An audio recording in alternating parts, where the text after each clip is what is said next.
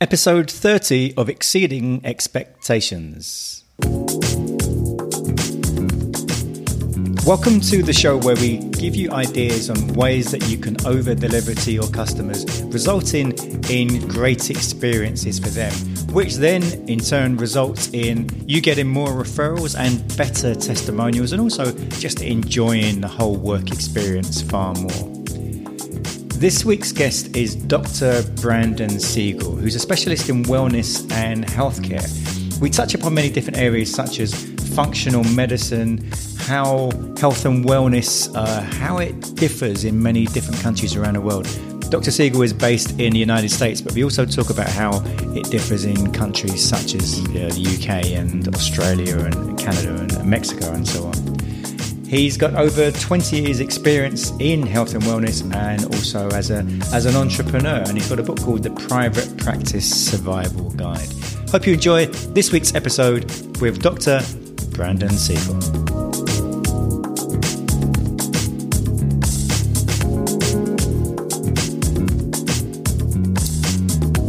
This week's edition of Exceeding Expectations, Brandon Siegel. How are you doing, Brandon? I'm great. Thank you so much for having me today. And you're over in, you were saying in Madison, Wisconsin. So whereabouts in the States is that? So we're a couple hours from Chicago, Illinois. Okay. We're just in the middle of the country, a little bit north. We get all that snow comes piling on our plate usually. So when you hear of that polar, vortex or whatnot, usually my home is affected by that. But I actually have not always lived here. My wife went to college here and has wanted to live here, and we wanted to raise a family here. But I actually have offices. I'm originally from sunny California, have offices in Los Angeles. I also have an office in Austin, Texas, and I get to see all of the United States, but I even get to work a little bit internationally as well, in Canada, a little bit in the UK. So it's definitely fun to be worldly, we'll say.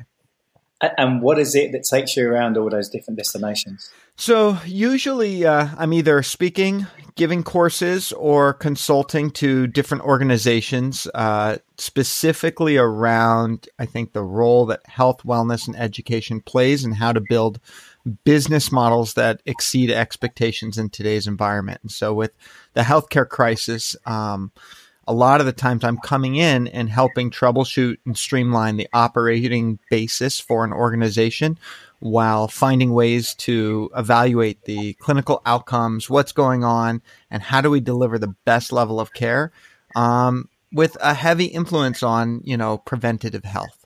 Is health and wellness a passion for you? What was it got you into that in the first place? Yeah. So, it's very interesting. So the first thing first, I think I should share is that I'm married into a family of occupational physical speech therapists, but really all my mother-in-law, my wife, and my brother-in-law are all occupational therapists. So they help people function in daily life and really restore,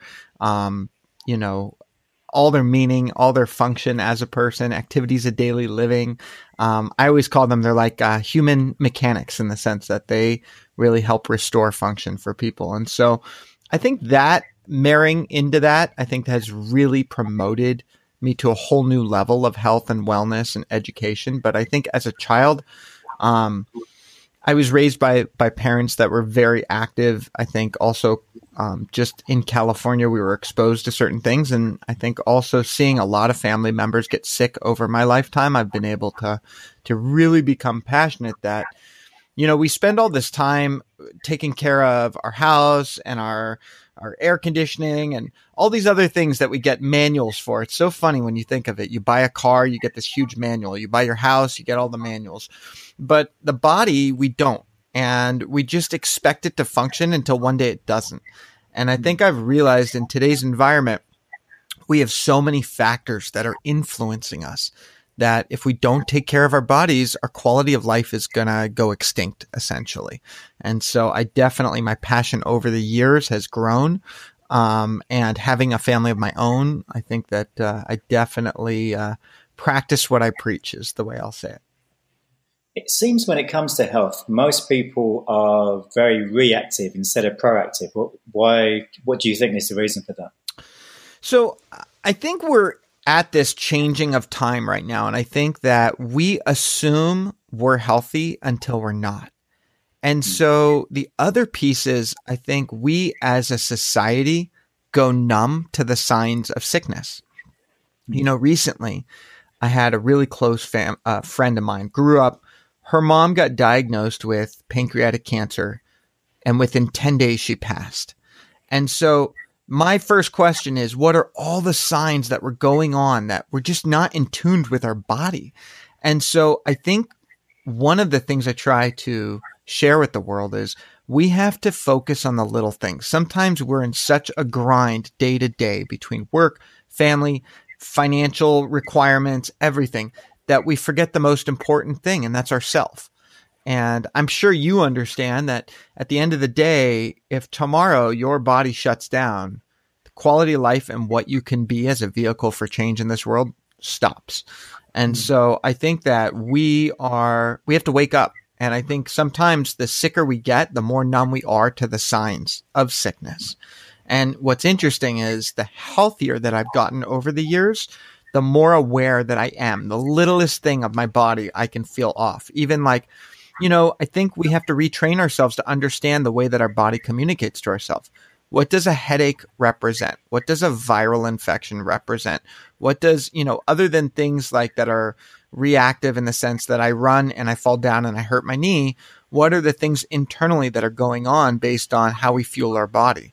And so kind of comparing it to the car is if we put crap in our body, excuse my language, eventually it's going to catch up with us. And so the greater that we focus on the fuel that we're fueling our body and the maintenance of our body, I think the more proactive we will be. If we don't pay attention to it, the concern is that you're one day going to wake up like my friend's mom and find out that basically it's so advanced, you missed all the signs and you have 10 days to live, which is probably one of the most terrifying things in my opinion. I mean, before we started recording, we started discussing about functional medicine. So for the people who are listening to this who have no idea what that means, do you want to go into give some information about that? Absolutely. I think it's a really growing field throughout the world, but definitely in the States. I think we're finding back in the day, it was you kind of had all these separation of specialists. You had internal medicine, you had pediatricians, you had obviously neurologists, and we still have all of those. But there's been this growing demand for a physician, an MD that specializes in preventative health, but also I think holistic remedies in addition to traditional medicine. And so functional medicine is really focused on addressing the underlying cause of disease. You know, they use a system-oriented approach, but the goal is to find that therapeutic partnership. The goal is to find and really dig to the root of the problem. Sometimes we just focus on how do we make the problem better versus what's causing the problem. And I think functional medicine has really come in to do all the battery of tests that normally you may see from going to 5 different doctors, but they'll do it under one umbrella. And they're not just looking to say, hey, we're going to mask this problem. You clearly are having kidney pain. Here's some medication. Go with it. They are looking to also remedy the cause of it. And I think it's really important in today's environment that we find alternative solutions because a lot of the times the medication can relieve the pain, relieve the stressors, but it doesn't always get to the root of the problem. And so sometimes building up the gut and building up some of these organs and things that we don't think about, functional medicine can come in and give us some really important resources and ways to take care of our body and also prevent future injury, illness, etc. Well, I imagine as well that by doing something proactive, like going to see a functional medicine practitioner, in the long run, you're actually probably going to save money. Where I imagine people don't go because they believe, oh, that's going to be really expensive and it's going to cost me so much money. But in the long run, maybe not. Yeah, and I think that sometimes there's also this persona on functional medicine that, you know, it's in the States, we call it like hippy dippy. It's not real medicine, but these are MDs. These are medical doctors. They are doing blood testing. They can prescribe medication.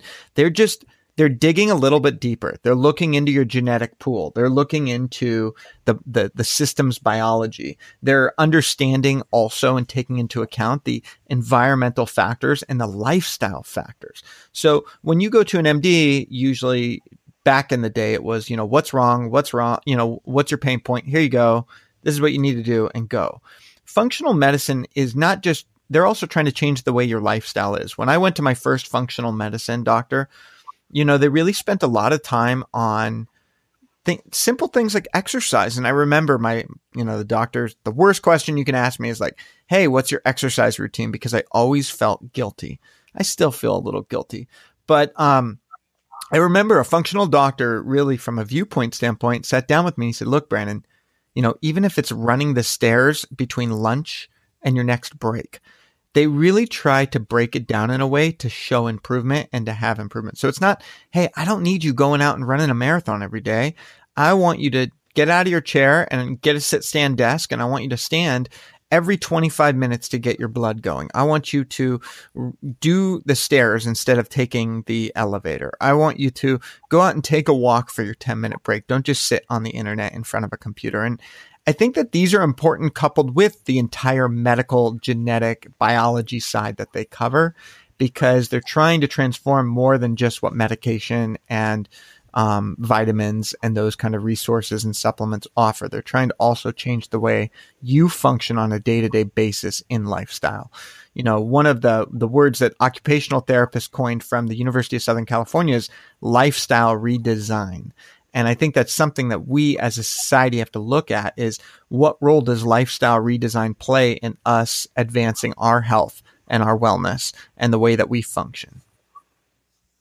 And you were saying before that you work with many different types of healthcare professionals, and so how is it generally that you are helping them? What is it you're doing? So usually it's someone who is an entrepreneur with a purpose, but they have a training and service that they offer related to their physician, they're a chiropractor, they're an occupational physical speech therapist, maybe they're a psychologist, a special education attorney. Basically, they're building a business model off a service that they specialize in that's usually driven on passion, purpose, and helping people. The problem is they build this practice all based on this rose-colored glasses of helping people, but they often get themselves in a hole, a ditch, and it's related to just poor business planning. And so normally someone will either hear me speak or they'll read my book, or, maybe they get referred from a friend, but usually the pain points sound something like this. Hey, Brandon, I got into this. I never thought I was going to be an entrepreneur. I never thought I was going to go this business route. I didn't really study business, and I've done a good job thus far, but my operations are all over the place. I don't know how to run my payroll. I don't even know what's up or down or the metrics that I should look at. How do I evaluate my customer retention rate? How do I evaluate my customer acquisition rate? How do I measure clinical outcomes to make sure that I'm advanced in what we're delivering? And so I come in and I actually look and evaluate their entire operating basis from a business standpoint, from a value standpoint, from a clinical standpoint in terms of their clinical outcomes with their clients, et cetera. And usually, depending on their needs, I will coach them. I will manage practices. At times, I will help launch startups for different practices. And sometimes it's even scalability. I have one location. I'm growing to another. Brandon, can you help make sure I have everything in order? There's like 150 different variables to keep in mind: business licenses, NPI numbers, etc.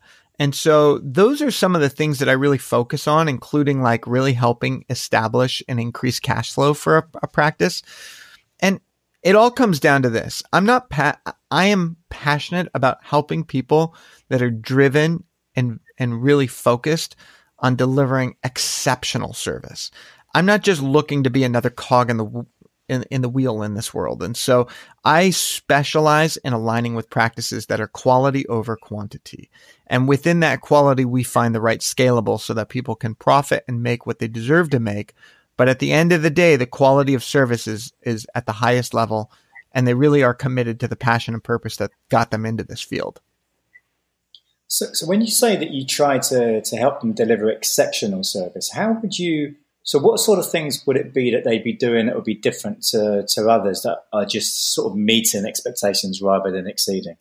So a couple things. I think obviously there's a difference in different service offerings, what type of practitioner they are, but a lot of the times I find that, in today's environment and the healthcare world or government funded services, we take a lot of shortcuts, and the shortcuts could use that you ultimately are getting care by assistants and aides and PAs and all these different pieces, but you're just hitting numbers where you don't even, the social emotional component of patient care gets lost. The overall experience of when someone walks through the door and the value of how you approach them. That's the first piece I look at, is what's the user experience? And it's interesting. We look at our world and we see, when we go to Disneyland, if you've ever been to Disneyland, they're all about the customer experience. They're leaders in the customer experience. They actually teach and train organizations on the Disney way. Imagine if healthcare had that viewpoint. Imagine if when you went in at your worst time in life, people were there to make sure that you feel heard, that you feel seen, that you feel they're transparent with you, that they're giving you data that you can digest and it's not over your head, and that they're going the extra mile to reach and build a support system for you. And so how much would that be worth to you? To me, that's worth a lot. When you're going through your hardest time, you need more support than ever.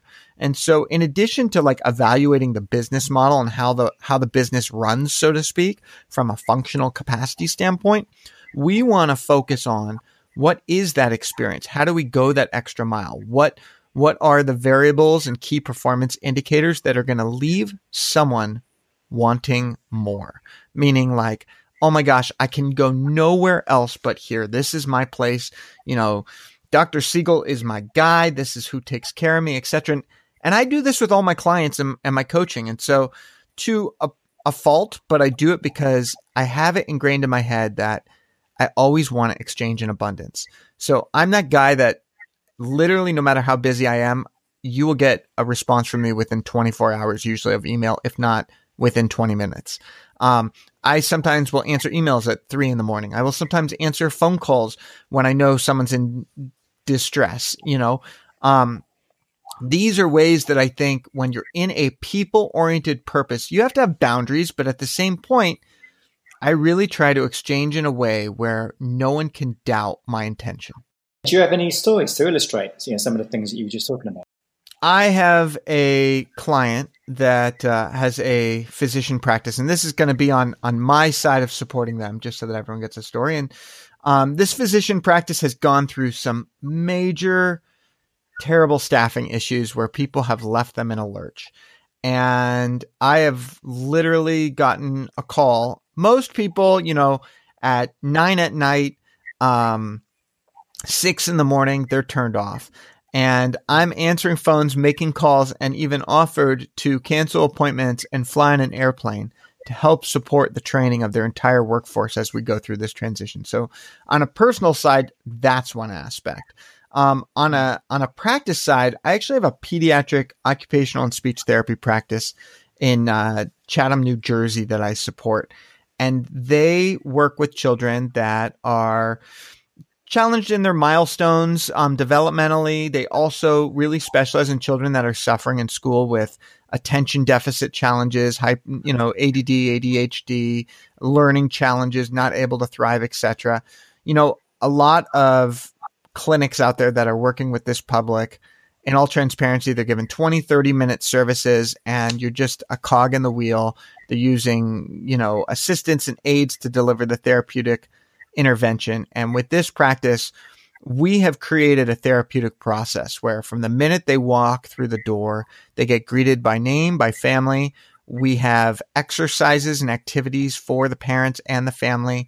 We actually reach out to their entire network of providers when permitted through HIPAA compliance, to really unite and be the glue for everyone around that child, from the grandparents, the parents, the babysitters, the teachers, the physicians that are also working on it, and really creating a collaborative unit of approach to transform the way that care is delivered for the child and the family, where we will even go and do on-site evaluations and assessments.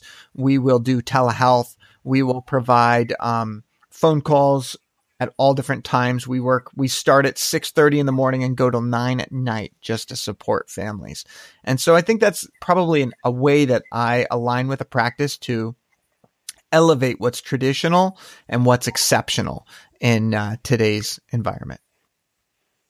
How would you say, I mean, you mentioned before that you speak not only in the States, but also in other countries. How different is it in the States to other countries?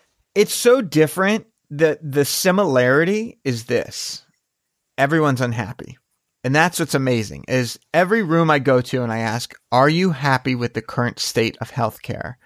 And I think every single person will raise their hand and say no. At least 60% will say, like, I'll say it this way: at least 100% will say that they think it could be improved and better. And probably 60 to 70% will say they literally hate our current healthcare infrastructure, whether it's in Canada, whether it's in the UK, whether it's in the United States, whether it's in Israel, all different areas, Mexico. What's funny is I think in some cases, people in Mexico are happier than all the other areas. And that's what's so unique. But I think part of it is that in Mexico, there's a higher rate of cash pay you got to bring in, depending on what you're trying to get. So I think expectations are different throughout the world, but altogether people are frustrated with the way it is. And I think that one of the issues is we all are trying to solve the problem differently. So I think we couple quality and affordability in the same equation. And I'm sure you've heard this, like, you get what you pay for. And so in the UK, you have centralized healthcare is the way I would call it. So, or from an affordability standpoint, most people would probably say they're satisfied. Am I correct? Yeah, I guess so, yeah. For the most part, you always want more. But when I ask about how long it takes to get a special service that you need, a specialty offering, if you're in acute need, the level of service that you're getting for that affordability, I would say 70% of the people would say they're less than a 6 out of 10 satisfied. Would you agree? Yeah, probably. Yeah. Okay. So in the States, the issue is nothing's affordable. Nothing's transparent. You walk into a hospital and you don't know if your insurance is really going to cover it or not. It's very overwhelming. You all of a sudden find out that this bill's going to be $40,000 billed to your insurance, which is overinflated billing. That's not real to the doctor. And your quality of service is pretty mediocre at best. And then if I told you that doctor who just billed, so I have this client that is a cancer surgeon. She does surgeries, and she told me her most complex surgery is a 4-hour surgery, and it's very complex. And she gets paid $900 for that 4 hour. This is a world-class surgeon making $900 for 4 hours of surgery.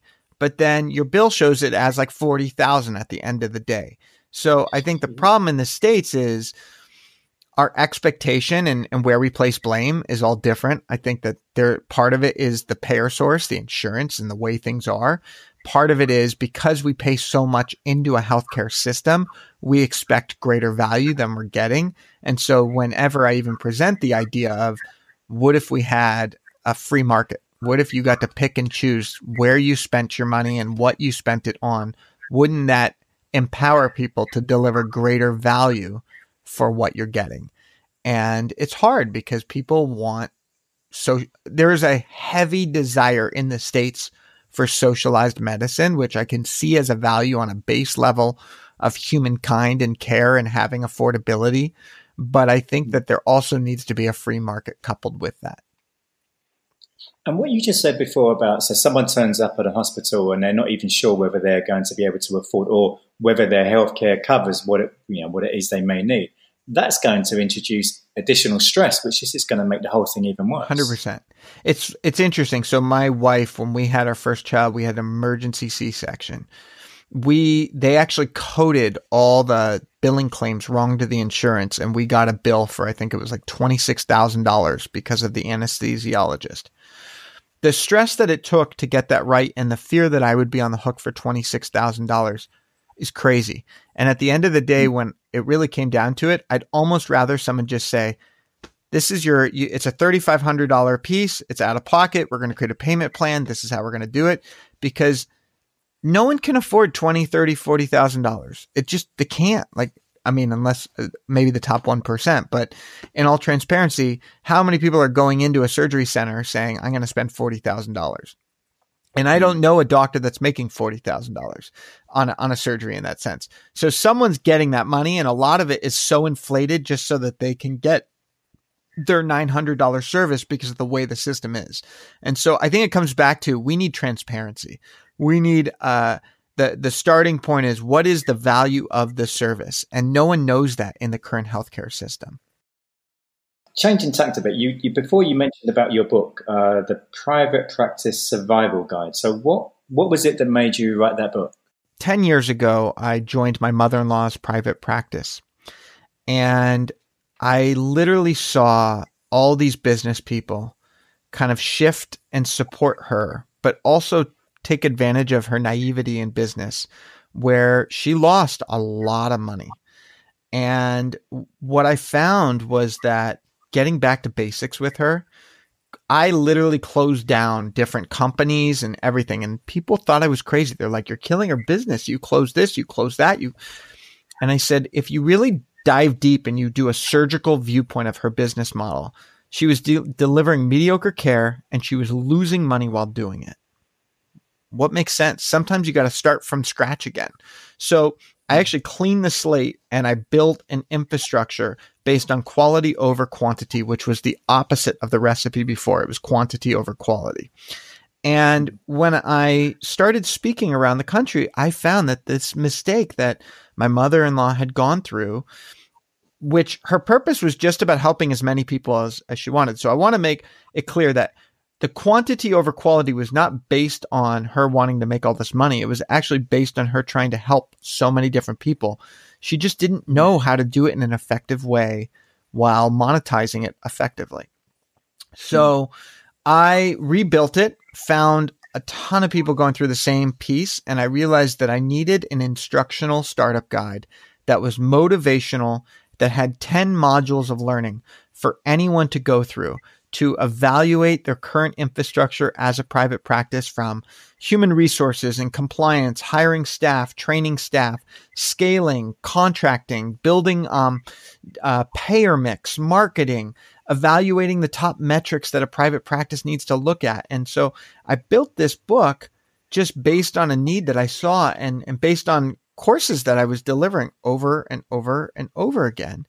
And I ended up having people even outside of health, wellness, and education tell me it's actually just a great entrepreneurial guide, because it gives you a lot of information about things that you would often miss when starting a business. So it literally at the end, it's got a whole appendix on everything you need to do and everything you need to look at, from insurances and corporations and LLCs and the difference between independent contractors and employees. If you're going overseas, what that looks like. So there's a lot of great resources, but it definitely is an easy read. It's a fun read. There's lots of stories in it, but it was based on the fact that I was hoping it could be a vehicle to help people just like I helped my mother-in-law. How long ago was it that you published the book? Book just came out February 5th of 2019. And we've sold over 600 copies in literally a month. I think, yeah, it's been, we're going on like 45 days since I think it officially hit stores. There's even an audio book on Audible, and I have a course connected that's coming out as well. That's basically the book on steroids, and it's me giving you literally 10 modules of training, all related to private practice and the factors that are influencing entrepreneurs and being successful in a service delivery based business model. And so who would you say the course is aimed at? I think the course is aimed at anyone that either is having trouble in their own business and they deliver either a health service, an education service, or preventative health, or even like fitness instructors, chiropractors, doctors, anyone of that level that is delivering a special service and trying to become a successful business owner, or someone that has a dream of being a business owner and maybe they're currently practicing for in someone else's practice, but they just want to start preparing themselves to one day open a practice. I would say this course is great and you can watch it over and over again. There's so much information, and normally I'll give this course in 10 hours and people tell me that they need 30, 40 hours to digest it. Just because I really try to cover so much information, mainly because it gets back to, I want to exchange in abundance. And so I don't want to just give you 10 hours of repeat on marketing. I want to give you every little thing to unlock the way that your brain thinks about private practice and entrepreneurship. And you mentioned also that you're going to start a podcast with the same name as the book, The Private Practice Survival Guide. So what do you think you'll be covering in the podcast? What kind of guests will you be having guests, or how will you format it? So really the idea behind this podcast was, what if I could launch 30-minute episodes with 3 tips, a little bit of motivation, and strategies that people are facing on a daily basis, just a little bit of inspiration and 3 new ways to transform the way that their practice is operated. So that's the cornerstone of it. And then I will have special episodes that I drop in with interviews, but it really, the core of it is 30 minutes of me, like having me as your advisor. And so even people are going to be able to give topics that they want me to cover. And so it's almost like a free audio coaching model where I'm going to be delivering strategies in all different areas of private practice and entrepreneurship, and really just help change the way that people are functioning in today's world through entrepreneurship and private practice. What would you say? I mean, so obviously the title of the podcast is Exceeding Expectations. What are your thoughts on that? So first and foremost, I actually give this metaphor in my talks. I actually tell this story. I ask a question about how many people flew to get to this experience. And I ask them to raise their hand. I say, okay, everyone flew here. Great. And I say, how many of you would say that you had a great experience on the airplane? And probably 80% would raise their hand and they would say, yeah, no, Brandon, I had a really great experience. I said, well, tell me what was so great about it? I want to know. And no joke, every time it's the same answer. It's, we arrived on time. And to me, that's so funny because that means the bar is so low. You literally, if I came by and greeted you and just said, hi, thanks for being on the plane, it would automatically exceed expectations.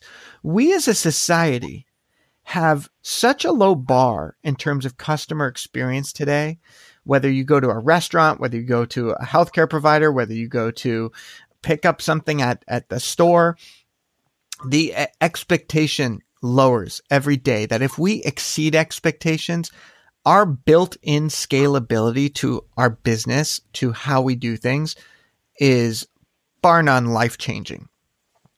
The easiest thing can be the biggest game changer for your business. So in addition to, I think, exceeding expectations on purpose and just trying to do right by others, like I always say, we are such a self-oriented society right now that those that can just put a little bit of intention outside of themselves are going to stand out.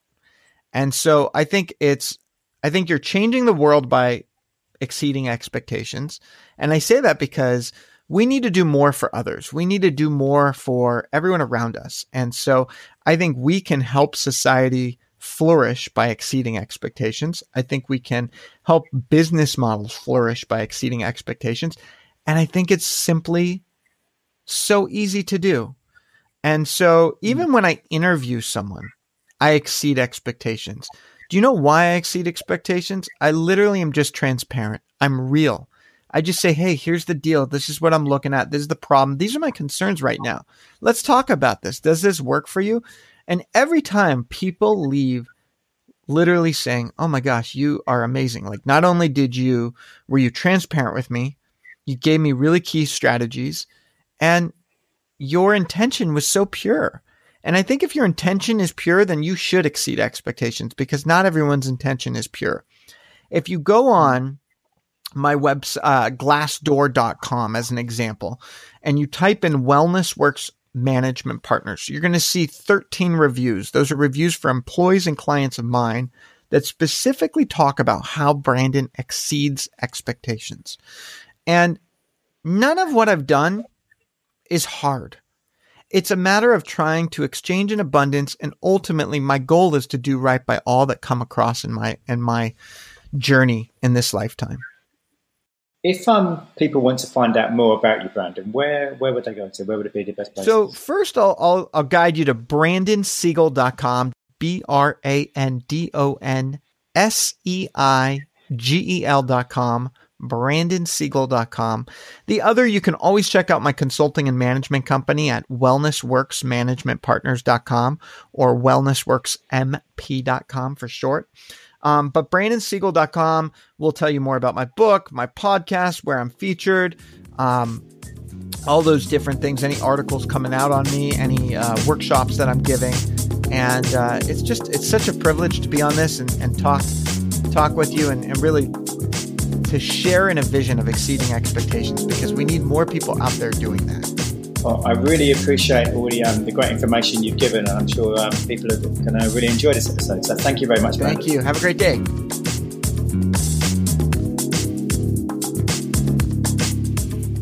Episode 31 next Tuesday is with Brian Williams, an international speaker, author and consultant. And he's spoken in many different countries around the world. He's originally from St. Thomas in the Virgin Islands, but has been living in the States for quite a while now, for quite a few years.